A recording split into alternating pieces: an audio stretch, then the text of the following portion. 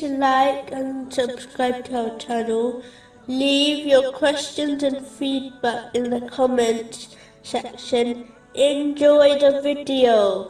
In a narration found in Sunan Abu Dawood, number 2511, the Holy Prophet Muhammad, peace and blessings be upon him, warned of two bad traits which must be avoided.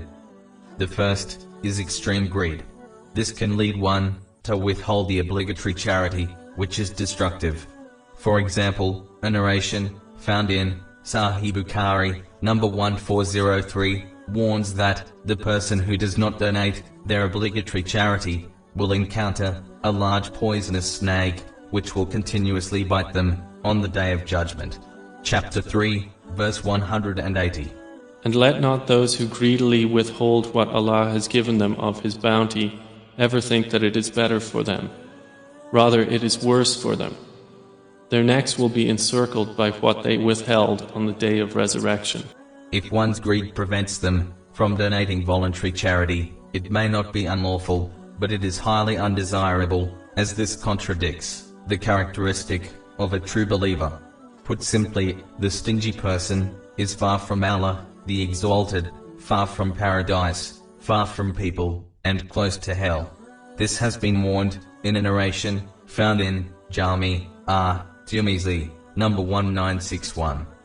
The other characteristic mentioned in this verse is extreme cowardice. This attitude prevents trust in Allah, the Exalted, and in what He has promised, such as one's guaranteed provision. It can cause one to seek their provision in doubtful and unlawful means, which will destroy a person in both worlds. As Allah, the Exalted, does not accept anything which is based on the unlawful. This has been warned in a narration found in Sahih Muslim, number 2342. In addition, being a coward prevents one from striving against the devil, and one's in a devil, which is difficult to do. This will lead one to fail in obeying Allah, the Exalted, meaning fulfilling His commands, refraining from His prohibitions, and being patient with destiny, according to the traditions of the Holy Prophet Muhammad, peace and blessings be upon him. And it will therefore prevent one from fulfilling the rights of people. Both worldly and religious success requires effort and time.